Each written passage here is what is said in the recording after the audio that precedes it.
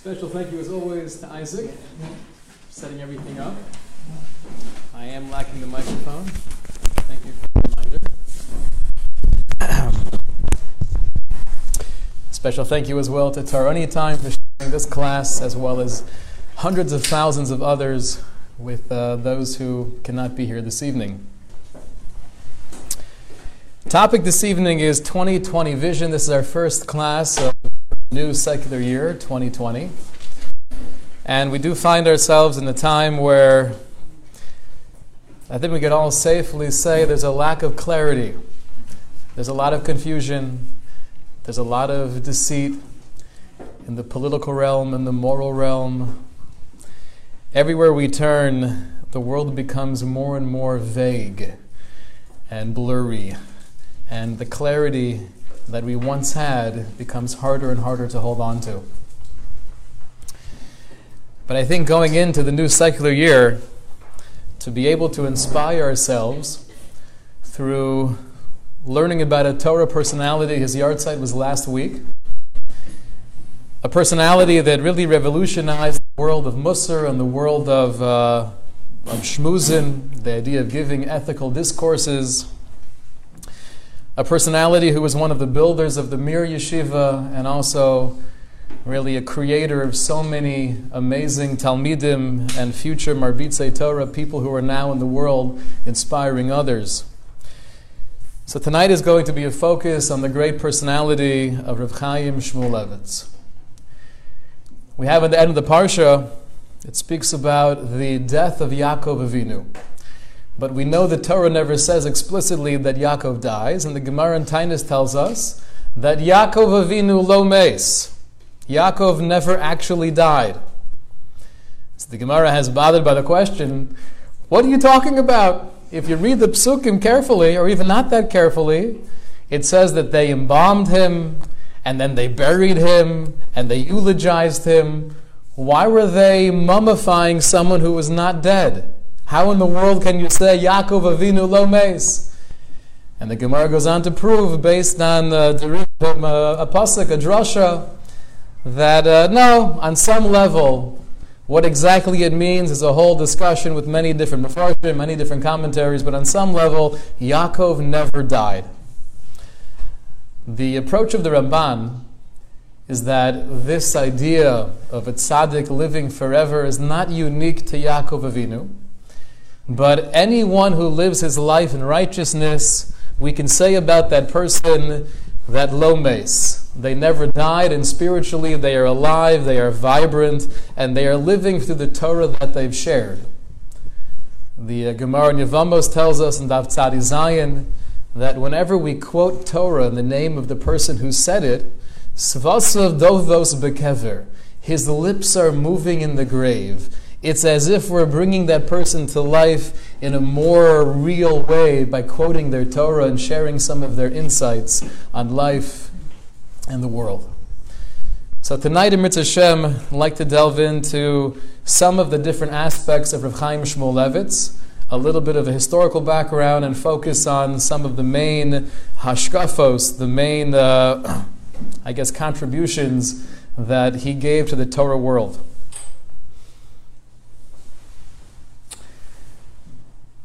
Rav Chaim Shmulevitz was born on the second day of Rosh Hashanah in 1902 in Kovna, Lithuania, to his father, Reb Rafal Alter Shmulevitz, who was the great Rosh Hashiva in Grodno, and his mother, Etel. Etel was actually the daughter of the Alter of Navardik and Reb Yosef Horwitz. So he came from a prestigious family. At his bris, the sandik at his bris was none other than Reb Yitzchak Blazer, otherwise known as Reb Itzela Petterberger. He was one of the three main disciples of Reb Yisrael Salanter. So literally he was brought up on the lap of the Balei Musar, of the great Musar giants.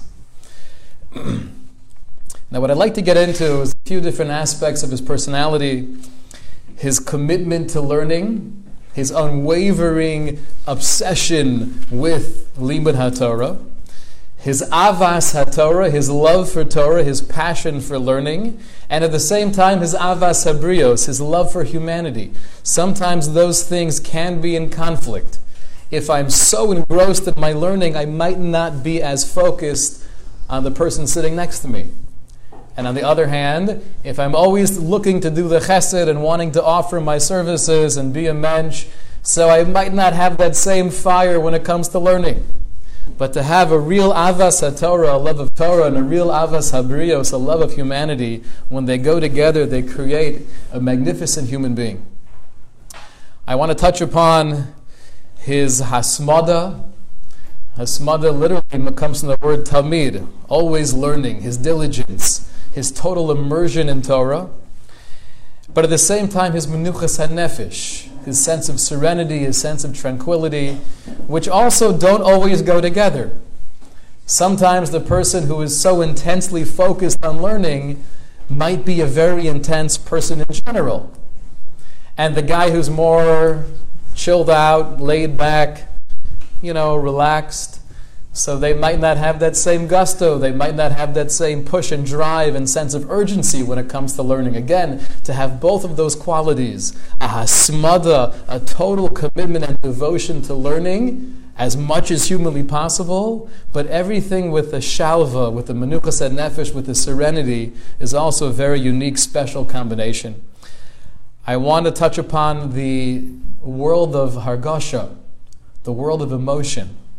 Reb Chaim Shmulevitz was known from many different Talmidim describing their perception of their Rebbe as a human being who was a Baal Hergish, someone who could really feel the joy and the pain and the experience of someone else. And last but not least, I want to focus on the secret.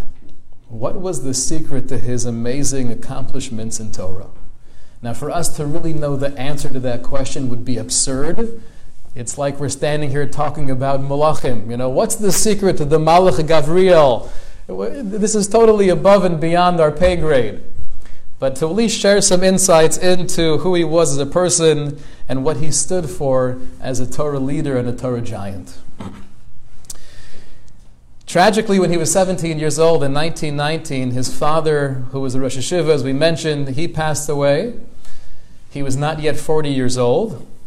And his mother, within the same year, passed away as well, leaving little Chaim and his younger brother Shlomo and his two sisters as orphans. In the introduction to the Sharei Chaim, the sefer of Rav Chaim Shmulevitz's Chedushim, his insights into different Talmudic passages, the introduction was actually written by one of his sons, Reb Rifal, who is named after Chaim's father.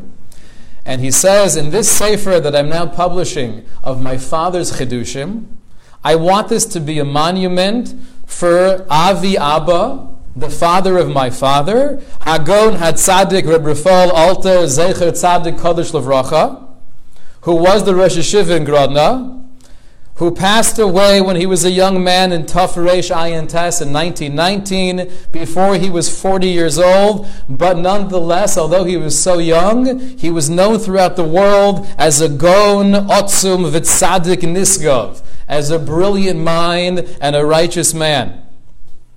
V'harbei midivrei Toraso shezurim b'toch chedushei Avi Mori, and many of my grandfather's chedushim, of his insights, are interwoven within my father's insights. And he goes on to say, I also want to establish this sefer as a matzeva, as a monument for my grandmother, for my father's mother, Ethel, who was the daughter of Rav Yosef Yozel Hurwitz, the great alter of Navardik. She herself was a tremendous tzadekis, and this should be le'ilui nishmasa. The love and the respect and the reverence that Rav Chaim had for his father was really seen in everything that he did.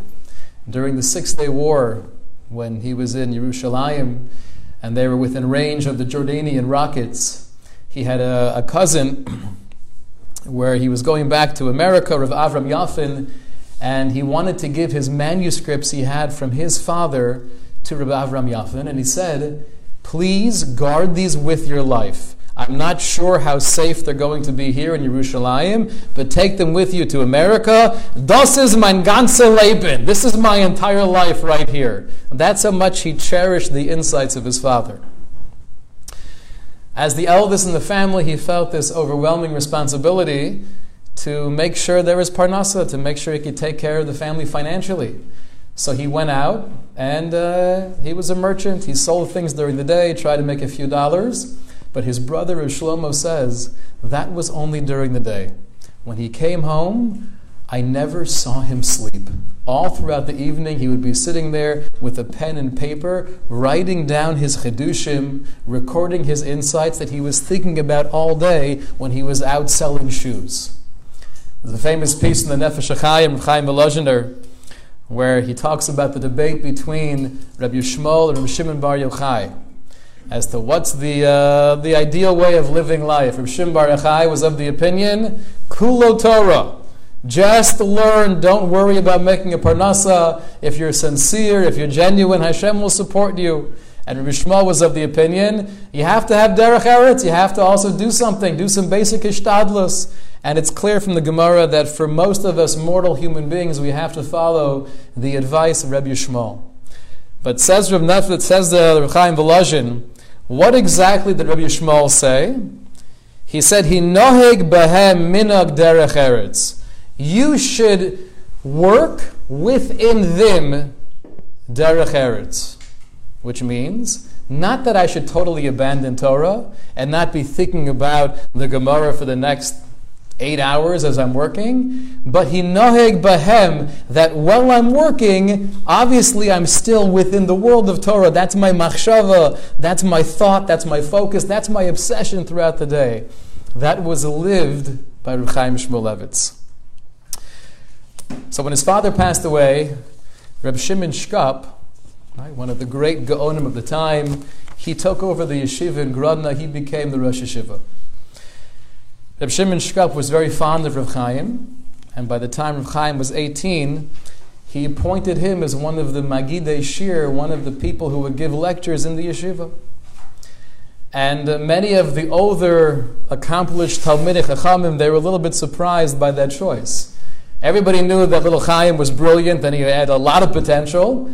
But if you're trying to choose a Magid Shir, there are so many extremely brilliant people out there who've been doing this for decades.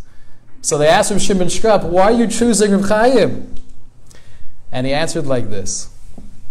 Some of this information comes from a beautiful Sefer Pirkei Chaim, which was authored by Rav Yitzchak Matisyahu Tannenbaum, which is a nice biography in Reb Chaim Shmulevitz.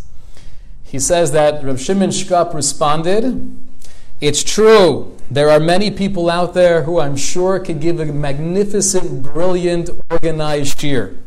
However, Af lo echad mehem eino mesugul lahachar es avas haTorah betalmidim kiReb Chaim. But nobody out there has the ability to instill the avas haTorah, the love of Torah, like Reb Chaim. He was 18 years old.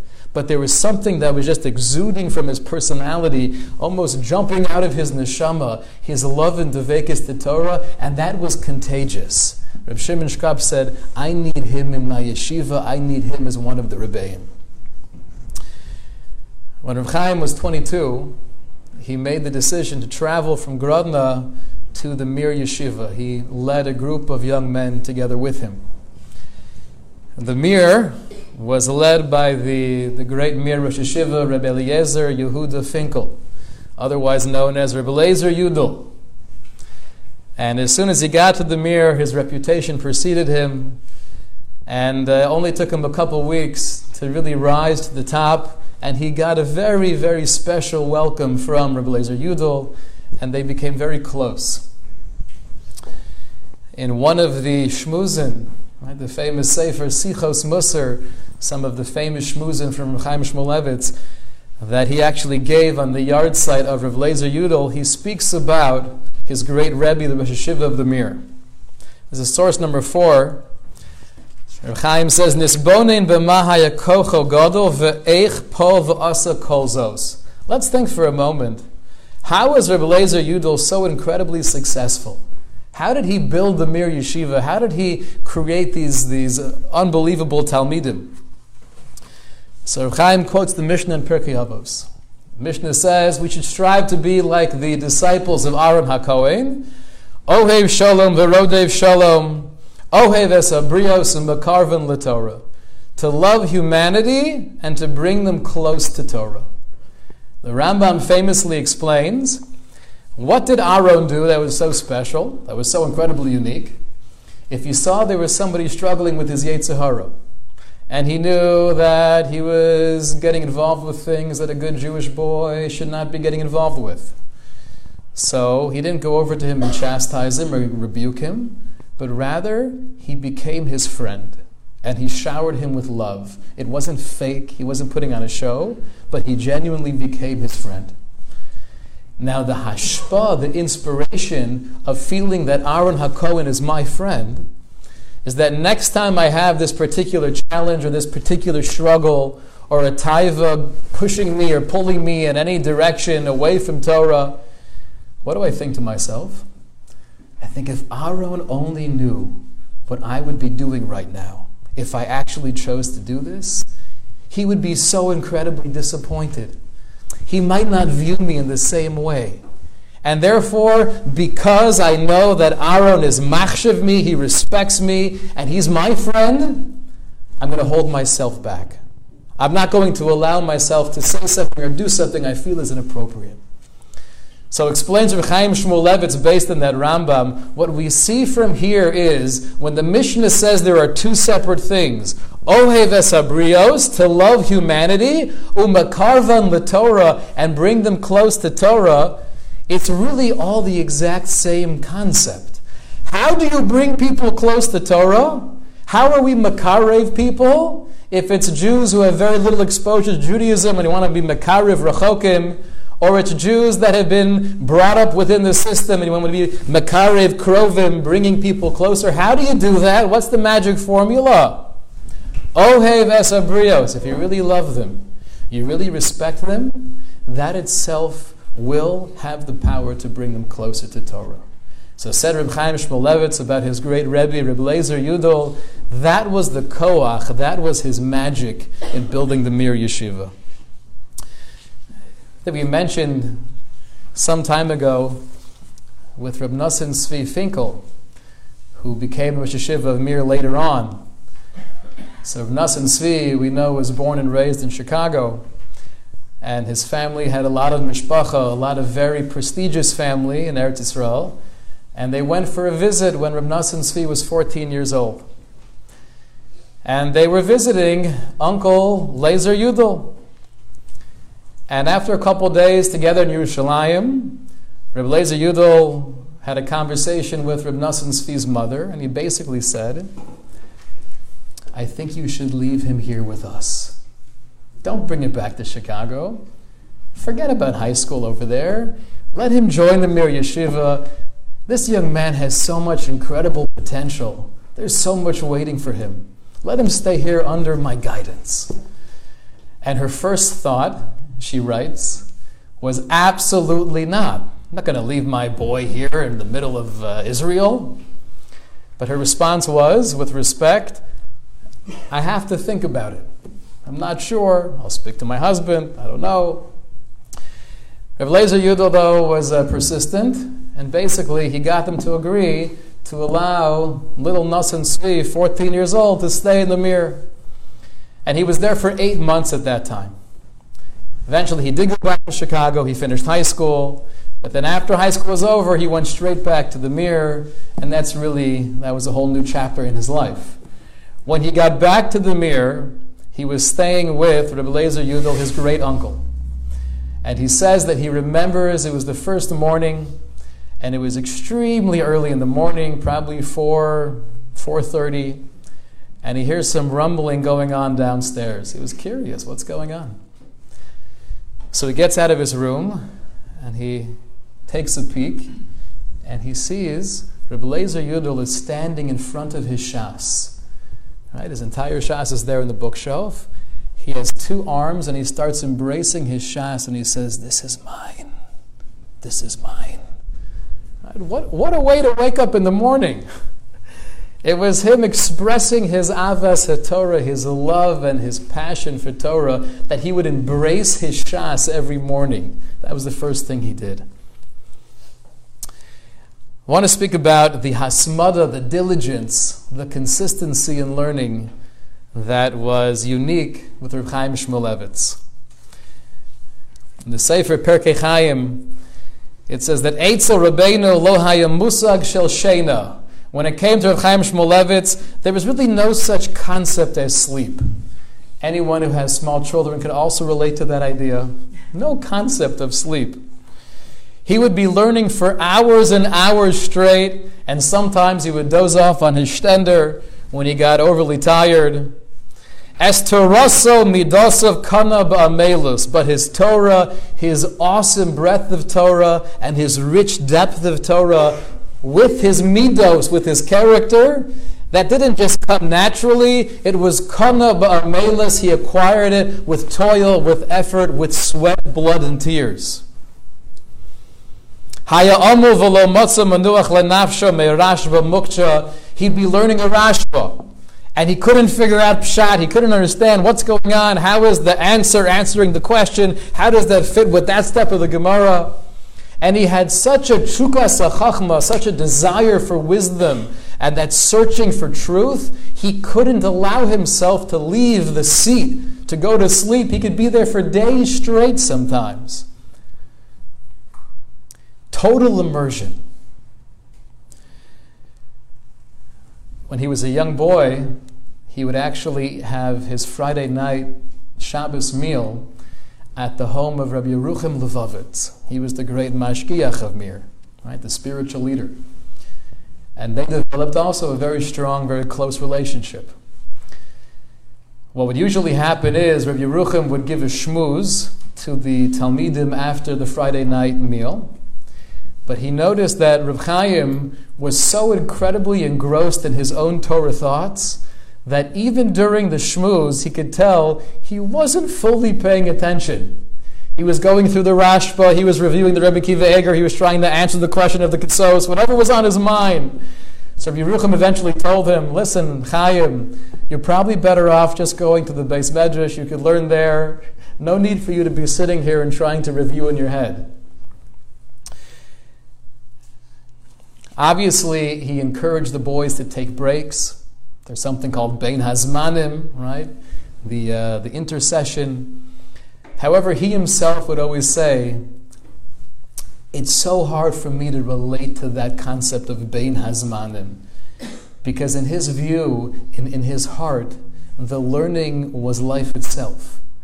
And just like I'm not going to say, you know what, I'm going to take a break from life, although sometimes that might be somewhat attractive, right?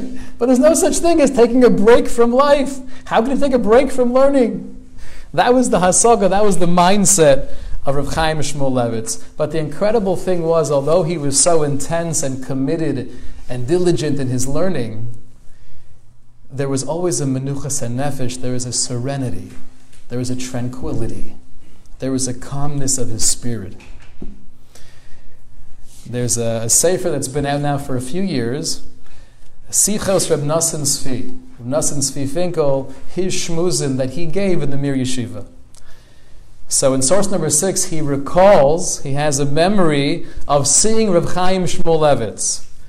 He writes, Ani zocher eich moron Rosh Yeshiva, Hagon Reb Chaim Shmulevitz, Haya lomed bebeis medrash b'Shabbos acharei tefillah. I remember seeing him learning after Shachris on Shabbos. Kasher kulam yardu lecheder ochel. When everyone went downstairs for Kiddush, hu hayo misyashev mul mizrach samach lechalon yamini. He would sit there towards the front of the beis medrash by the window with the natural light coming in. Morid es afrak umaschel ilmod. He would pick up his long coat, he would sit down, and he would begin to learn. Kol kach haya shakua belimudo. Says Reb Nosson Tzvi in his recollection of Reb Chaim Shmulevitz, he was so incredibly engaged in his learning. Ad shelo ra af echad shaya b'samach love. He didn't even see people standing around him. He was able to get into that world, almost the form of meditation. It was a trance. Ela kol kulo haya shakua b'Torah. His whole being was saturated with Torah. V'al panav ayisi arasis el shava v'neimos nifla. And when I saw his face, I saw this calmness, this tranquility, this peacefulness that was so incredibly beautiful. Zuhi shalva amitis. If you want real tranquility, when you're in the world of Torah, when you're in that zone, there's no menuchas hanefesh as beautiful as that. Then Reb Nosson Tzvi parenthetically goes on to say about himself. He says, "Ulai ze ma'at gaiva lasaper al atmi." Perhaps it's a little bit arrogant to speak about myself, but trust me, there was no even a tiny microscopic aspect of arrogance in Reb Nosson Tzvi Finkel. But he said, I remember there were 6 weeks when I was in yeshiva where I was able to attain that kind of feeling. 6 weeks of just delving into a sugya, a particular area. It was the Gemara Ksubis and Daf Tes, and it was just like I was in a different plane. It was a different universe. I'm sure he had many more than 6 weeks of real, hardcore, uninterrupted learning, but that was kind of the highlight in his own assessment. Now it's interesting, when Reb Chaim Shmulevitz spoke about the need to learn and learn more, it was never about taking more hours of the day to learn. It was always about the intensity, the quality of the learning, which is such a crucial point, because so often you'll have young men who are starting off their yeshiva career, and everybody wants to be maximizing their potential and showing the world how great they could be. I want to be the last guy to leave the Beis Medrash at night. But if my hasmada, if my diligence in learning is, I got to make sure that I'm here until 12:15, that could be extremely unhealthy, and that could burn you out. If the reason why I happen to be here until 12:15 is because how could I go to sleep without answering the Rashba? How could I leave without understanding what Tosfos is saying? It's an overwhelming curiosity. One of my rebbeim used to say, it's like being a kid in the candy store. If that's where it's coming from, that could be an extremely healthy expression of total commitment to Torah. That's what he would talk about. Getting into it qualitatively, and obviously that means I'll be learning more, but it's not about making sure I'm here for 8 hours straight. He gave the mashal one time, he gave the analogy. This is when he was a younger man in yeshiva, and it happened to be Reb Eliezer Yudel was actually listening to this shmooze. So he said as follows. He said, if you have a pot or a kettle and you place it on the fire, and it's getting hotter and hotter up to 200 degrees, and then you take it off, and it cools down immediately. Then you put it back on, and it goes back up to about 200, and you take it off again. If you keep on doing that, it will always be very hot, but it will never reach its boiling point.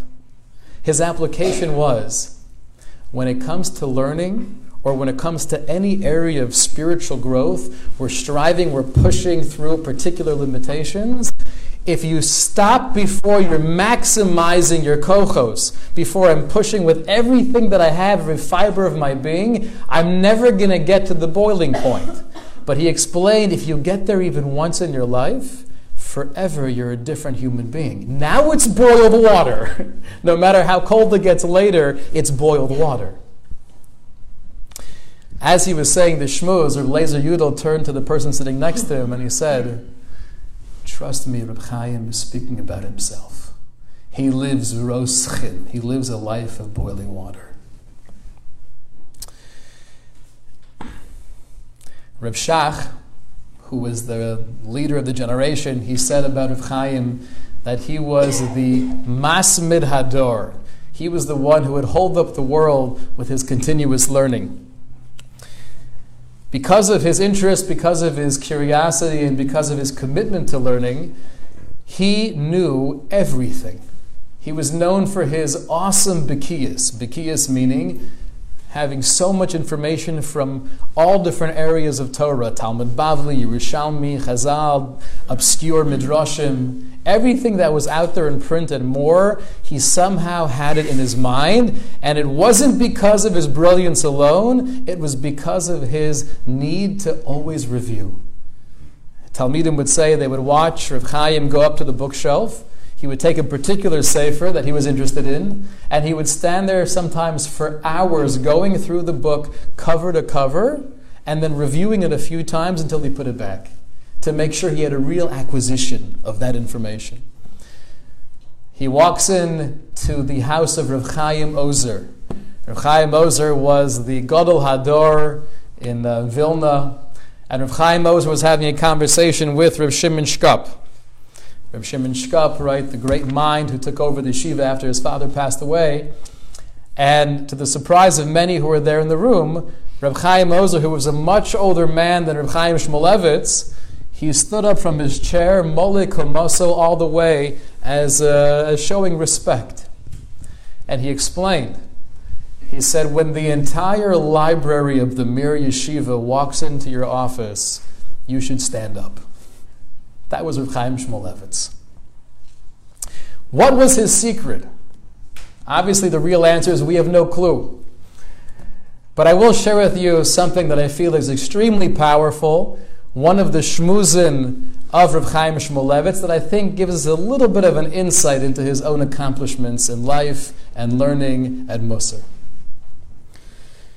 The Torah tells us that when Yaakov went to the well, before he met Rachel, and all the shepherds were hanging out and schmoozing, and he was wondering, why don't you just move the rock from on top of the well and feed all the sheep? What's going on? And they explained, we have to wait till all the different groups get here because it's so incredibly heavy, and only together as a team can we push off the stone. Fine.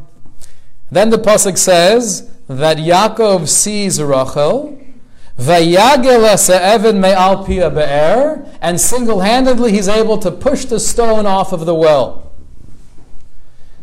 Rashi tells us, what exactly is the Torah teaching by giving us this insight into Yaakov? Says Rashi, you should first of all know it didn't require much effort. It was just like someone taking out the stopper of a barrel. You pull it out, no big deal. Lahodiyacha shekocho gadol. The Torah is informing us that Yaakov had tremendous strength. Lahodiyacha shekocho gadol. So it's kind of a strange Rashi. If you were to list the top 20 values that we have in Yiddishkeit, that we have in Judaism, where would kocho gadol fit in? Number 1, number 5. Right, it probably would not be on the list of our top values. Chesed, Chachma, different midos, generosity, and being really strong, having biceps that are like this big. Right? We don't care about these things. We're not known for our athletic abilities.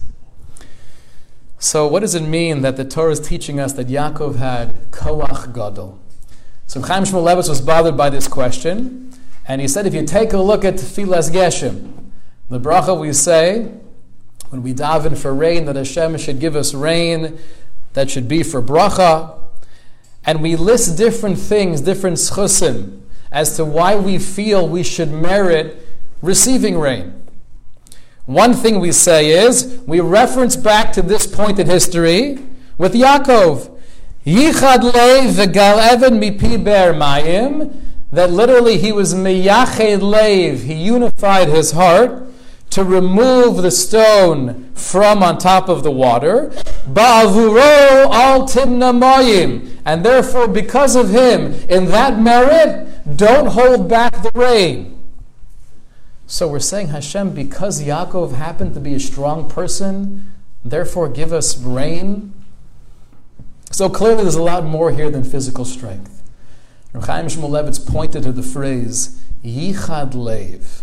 It doesn't just say that Yaakov removed the stone from on top of the be'er, from the well, but the prerequisite was Yichad Leiv. He was able to unify his heart, which means he was totally focused. He was totally absorbed in that particular moment, channeling all of his energies, every fiber of his being for the task at hand. That allowed him to do something that was supernatural. It wasn't that he was a strong person. Maybe he was a weak person. He was sitting all day learning. He probably wasn't that strong. but the Yichud Leiv was able to give him supernatural abilities. Chaim Shmulevitz actually says that's how we understand the famous story in the Gemara Bava Metzia. The Gemara says the origins of Reish Lakish. He started off as a ganav. He was a bandit. And then one day he sees there's someone bathing in the lake and he assumes that it's a woman. So, being a very athletic person, he jumps onto a tree and then swings from a branch and goes into the water. And Rav Yochanan turns around and he realizes that it's actually Rav Yochanan. So he says to Rav Yochanan, "This is strange. You have a resemblance to a woman." And Rav Yochanan said back to Reish Lakish, "You should know, my sister is more beautiful than I am. And if you'd like to marry her, obviously with her consent, I'd gladly make the shidduch on one condition, that you accept upon yourself a life of learning Torah. I see you have tremendous potential, and I'd love to make the shidduch. Just be makabel, just accept upon yourself that you're going to learn from now on." He said, "Deal." He tries to jump back out of the water, as many of us know the story, and he can no longer jump. Right? The classic white man syndrome, my back is hurting, my knees are not working well, he can't do anything anymore. What happened? So the Gemara says, because we know that Torah can diminish the strength of a person. Now, if a person's learning for 20 years, and he's not exercising, he's not moving around, he's just sitting hunched over, Zot Rashi, so yeah, you're probably not going to be in the best shape. In contrast to someone else who exercises 4 hours a day and has special protein shakes, they're going to be in much better shape than you will be. However, in this particular case, Reb Chaim Shmulevitz was bothered by the question, he didn't do anything yet. He didn't change his lifestyle. He didn't start learning. So he explained, Torah doesn't directly weaken the person. The reason why he was so incredibly talented beforehand is because he had yichud leiv, he had total devotion to his athletic prowess, to his ability to jump high and run fast. He was an athlete, and that's why he was able to do incredible things, because that was his whole life. As soon as he accepted the old Torah, the yoke of Torah, so then he no longer had yichud leiv in that direction. He couldn't do what he did before. Perhaps the secret, at least to some aspect of the greatness of Reb Chaim Shmulevitz, what he accomplished in Torah and Musar, was his yichud halev, his total singular devotion, pushing beyond any normal human boundaries.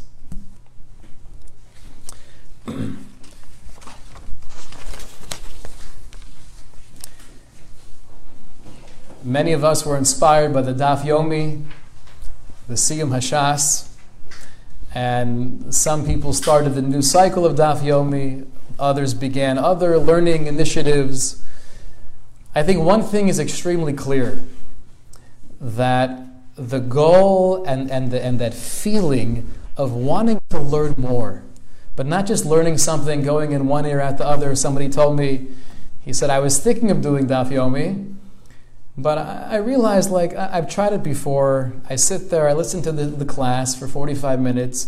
The person is running through the daf, and I feel like, he said, I wish I could say it goes in one ear and out the other, but it doesn't even go in the first ear. So I know that's not for me. So you got to find what works for you, what's going to be qualitatively a good, solid program for learning. But whatever that is, the idea of quality, of making a kinyan, of acquiring that information through chazorah, through reviewing it, that was the life of Reb Chaim Shmulevitz. He was constantly reviewing even the most basic Mishnayos and Gemaras that many of us have learned many times. For Reb Chaim, there was never enough. You would always see him moving his lips, saying the Gemara. And because of that, he had such a mastery. Often when he was giving a shir or a shmuz, he would have his sefer opened in front of him just to have something to look at. But oftentimes the person sitting right here would see that he wasn't even on the right page, because everything he was saying by heart. It was all in his mind. The Chafetz Chaim has an amazing sefer called Likutei Halachos, where basically he writes in his introduction that if you look throughout Shas, there are many mesechtes, many tractates that don't have the commentary of the Rif. Right? The Rif has a halachic summary of the Gemara, and there are many without the Rif. So the Chafetz Chaim says, Baruch Hashem, I'll make my own Rif, and that's what he wrote, Likutei Halachos. In his introduction, he quotes from the verse in Mishlei composed by Shlomo HaMelech, where Shlomo writes, Yekarehi mipnimim v'chol chafatzecha lo yishvu va. You, the Torah, are more precious to me than jewels, than diamonds, than gold. Nothing in the world compares to you. What a beautiful praise to the Torah. But the Chafetz Chaim is bothered by a pretty simple question. How can you even have the chutzpah, Shlomo HaMelech, to compare the Torah to jewelry? Right? Imagine telling that to a spouse. The 50th anniversary, the husband writes, you should know, honey, I love you more than $25,000. Right? I love you more than $4 million. It's cheapening the relationship. What are you doing? How do you compare Torah, which is the source of all of the worlds and dimensions of reality, to stones and diamonds? That was the question of the Chafetz Chaim. So he said, in one aspect, Torah and jewelry are very similar. Usually the way it works is if you're weighing gold, the value of gold is based on how much it weighs. But it doesn't go up step by step.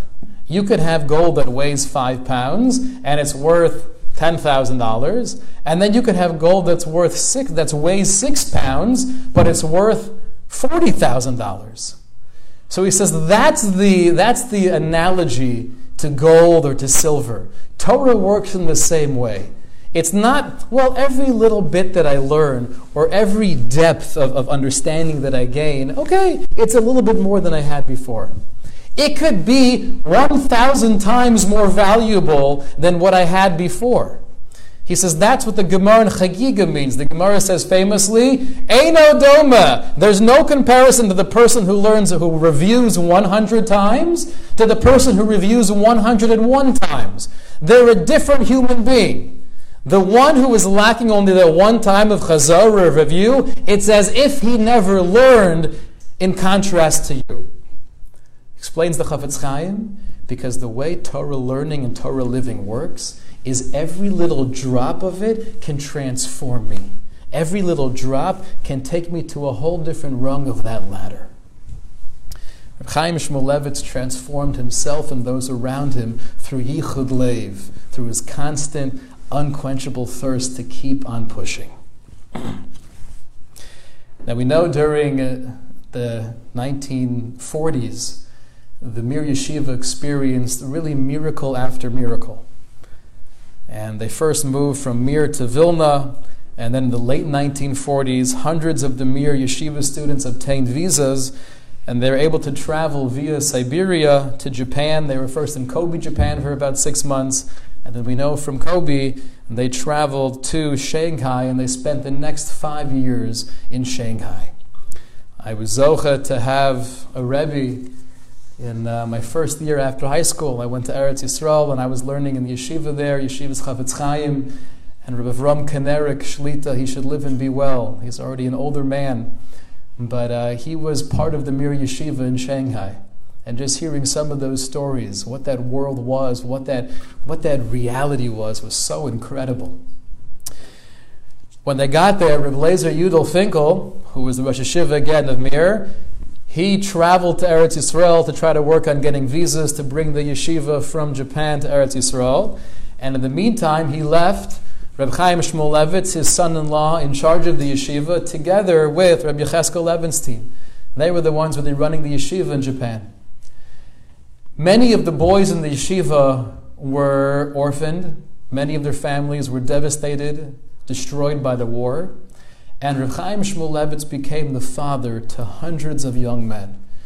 And hearing stories from the Talmidim who were there at the time of 24/7 care and concern and devotion and making sure they had enough to eat and making sure they had places to sleep, Reb Chaim Shmulevitz really took on a whole different role. He himself was actually able to get visas for his entire family years prior. He could have left to America and lived in some semblance of sanity, but he said, I will not leave my Talmidim. There is no way I'm going to leave the yeshiva. We're together, we're a mishpacha, we're a group, we came here together, and we're going to leave together. In many of Reb Chaim Shmuzin, his discourses, he would talk about that incredible sense of community that existed within the yeshiva during those years of exile. In one particular shmuz, he quotes the Gemara in Brachos. The Gemara says, "La'olam nishtatef inish nafshe b'hadei tzibura." Whenever you're davening, you should make sure to daven with the congregation. And Rashi explains, don't just daven in a singular language, but daven in a plural language, because you're incorporating yourself with everybody else around you. And if you do that, explains Rashi, then your tefillah, then your prayer will be answered. And Reb Chaim Shmulevitz explained that Gemara. He says, what are you doing differently? You're still the same person. You still have the same merits. You're still saying the same words of davening. You happen to be with a group of people. But you see from this Gemara that your tefillah has been transformed radically because there's a sense of camaraderie. There's a sense of achdus. There's a unity. 1 + 1 does not equal 2. But when you have a group of people working together, the power, the explosive nature of that tefillah is a whole different force.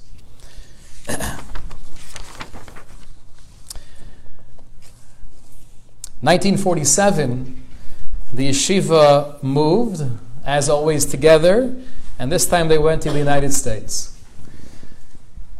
This is the famous story on the boat to America. It was packed with immigrants of all backgrounds, and it was a very difficult situation, it sounds like. Everyone was cramped on this boat, and Reb Chaim Shmulevitz had with him his Shef Shmaisa. Shef Shmaisa, for those of you who are familiar, is a very deep, elaborate work on Talmudic analysis. And he was sitting there engrossed in the Shef Shmaisa, and it's divided by chapters. You have Shmaisa Aleph, Shmaisa Beis, Shmaisa Gimel, etc. So someone walks over to Reb Chaim, and he says, "Nu, where are we holding?" Obviously asking, how far away are we from America? And Reb Chaim looks up from his book and says, Shmaisa Gimel. Right? Shmaisa Gimel. That's everything. That was his world. That was his life. They were in America for 6 months, and then they went back. They made their way to Eretz Yisrael, and that was really the beginning, again, under the guidance and leadership of Reb Leizer Yudel of the Mir in Eretz Yisrael. He was there for the next 32 years until his passing in 1978. In 1964, he took over saying the weekly shmuzin. His Sunday night shmuz was popular throughout the entire city. People would flock to hear the pearls of wisdom from all backgrounds. Sophisticated Talmidei Chachamim would want to hear the shmuzin, the discourse of Reb Chaim Shmulevitz, and then young yeshiva guys, 16, 17, 18 years old. In the introduction to the Sichos Musar, where we have many of his shmuzin from 1971 to 1973, the introduction here is written by his son. He explains the style and the approach of his father in his shmuz. He said, my father had this uncanny ability to get into a chazal. If it's a Gemara, if it's a Medrash, able to uncover something that was there that most of us just don't see. It wasn't taking his own creative ideas and trying to somehow fit it with the words of the Medrash, but it was showing us this is all here. This is the Chachma, this is the wisdom of Chazal. This is what the Gemara is actually saying, opening our eyes to the context and the depth of the Gemara and relating it to our own lives in a very unique and novel way. The amazing thing about Reb Chaim is that not just his clarity or his organization. When he gave a shir in the yeshiva, he would quote off the cuff 20, 30 different sources. But the hargasha, the feeling that he had when he was delivering a shir, a shmuz, a vad, a small gathering, anyone there could feel that exactly what he was saying was how he was living. It wasn't preaching. It was just sharing his neshama with the people around him. And that makes all the difference in the world. You could have someone who's a wonderful performer. Might be brilliant, might be charismatic, but you're putting on a show. And you could have someone else that might not be as eloquent, might not be as well-spoken, but it's just the outpouring of the neshama, and it's coming from a place of authenticity. That moves me more than anything else. That was Reb Chaim Shmulevitz. He would usually pause a few minutes before starting his shmuz, and Reb Shlomo Wolbe explained, he wasn't pausing to gather his thoughts. He spent many hours doing that beforehand. He was extremely organized, like we mentioned. He was pausing to make sure that he was fully feeling the message he was about to impart to the yeshiva. Whatever I say has to be coming me'umka daliba, from the depths of the heart, otherwise it's not fully true. In the biography, Rav Tannenbaum says, Kasher Yoshev im Talmidav, this is source number 16, when he would be sitting with his students, he'd be giving a Musar Vad, talking about a particular topic of growth, or a particular midah. Toch kedei dibur ala nova v'gaiva, if he was speaking about humility or arrogance or anything else, al kedusha v'tahara, on sanctity and purity. Hayu demoos chonkos es grono mitoch hisragshus ve'eno yochel lahamshich besicha. Sometimes he would get so choked up and emotional by the message he was sharing, he couldn't even continue the speech. That's how real he was. He was a living Baal Hergish. To the point where his empathy really saw no bounds.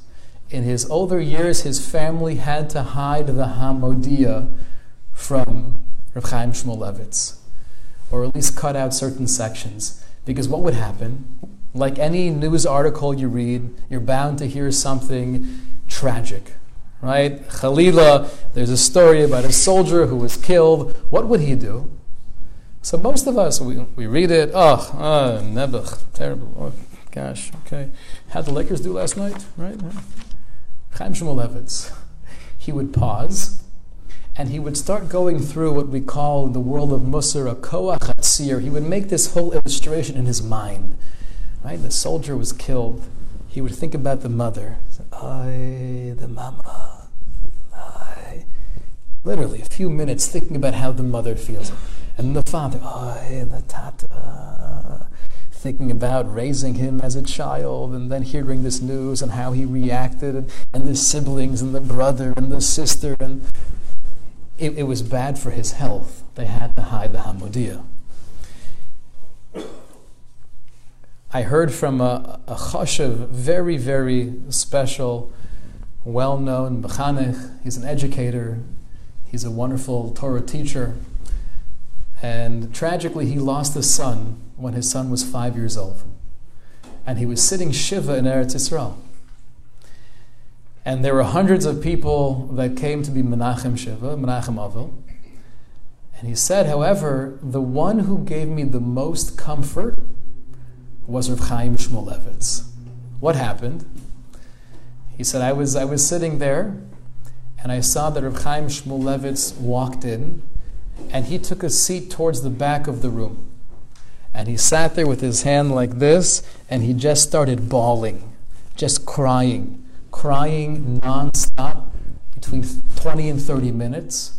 Then he got up, wiped off his tears, he came over with this ava, with this love that was exuding, and he said, Hamakom yenachem eschem b'soch sharet velet Zion v'Yerushalayim. He said nothing else besides that, but that was the greatest comfort I received. Feeling that he felt my pain. That's a Baal Hergish. That's someone who's living with emotion. The Ramban Shulchan Aruch tells us in Siman Shin Zayin that on Shabbos we're not allowed to speak about narishkeit, about what's happening in the world, about news. However, if that brings you oneg, if that brings you joy, so then you're allowed to speak about it technically, because you could argue it's oneg Shabbos. Okay. However, the Ramah says, if you don't enjoy it, right, this might be a good excuse for a husband. Honey, I would love to hear more about that, but it's Shabbos. I'm not quite there. Okay. If you don't enjoy it, though, then you can't have a conversation with somebody even though they do enjoy it. However, the Mishnah Berurah says there's a caveat, which is, let's say I don't enjoy this particular subject, or I'm the wife hearing something about the 49ers. I could care less. I don't know if they're football or if they're hockey. I don't care. But you're telling me something, you're excited about it. So says the Mishnah Berurah, if by me having a conversation with you, I'm getting oneg from the fact that you're getting oneg, I'm getting pleasure because I know that you're enjoying this, then it's permissible.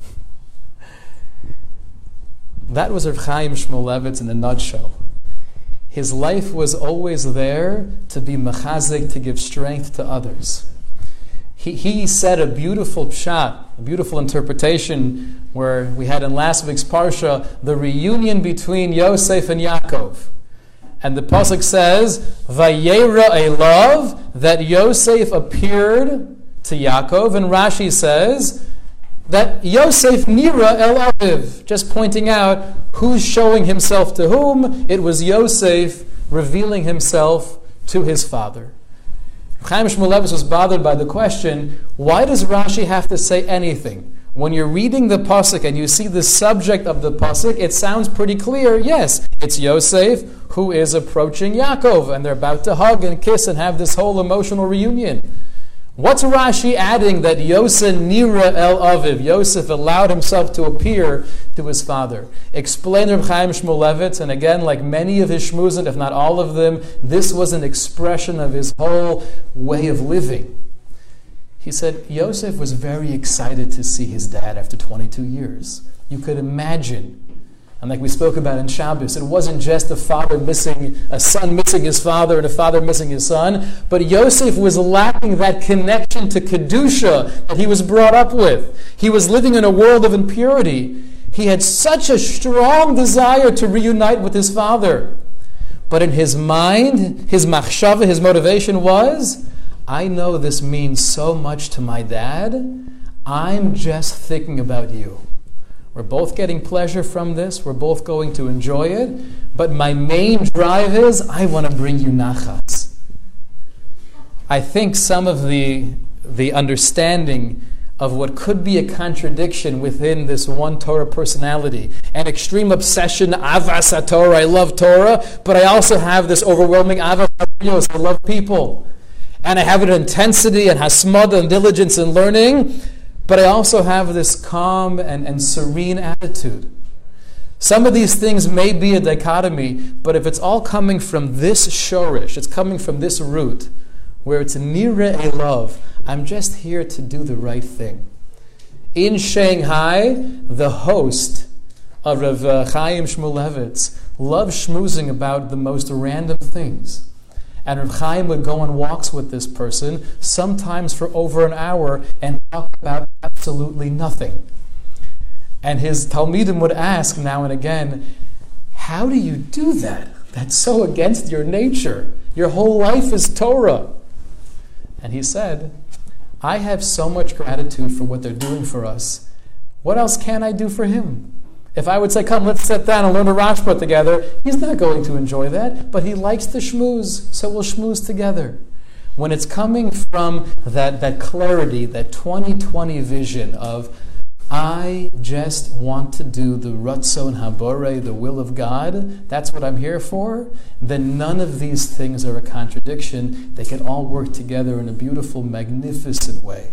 We should be Zocha to take a little bit, just like Yaakov Avinu Lomeis, all of the tzaddikim, the Ramban says, they never die. And the more we can incorporate and implement some of these ideas and midos and learning and our bein adam l'chaver relationships into our own lives, we should be zocha to see great things. Have a wonderful Shabbos.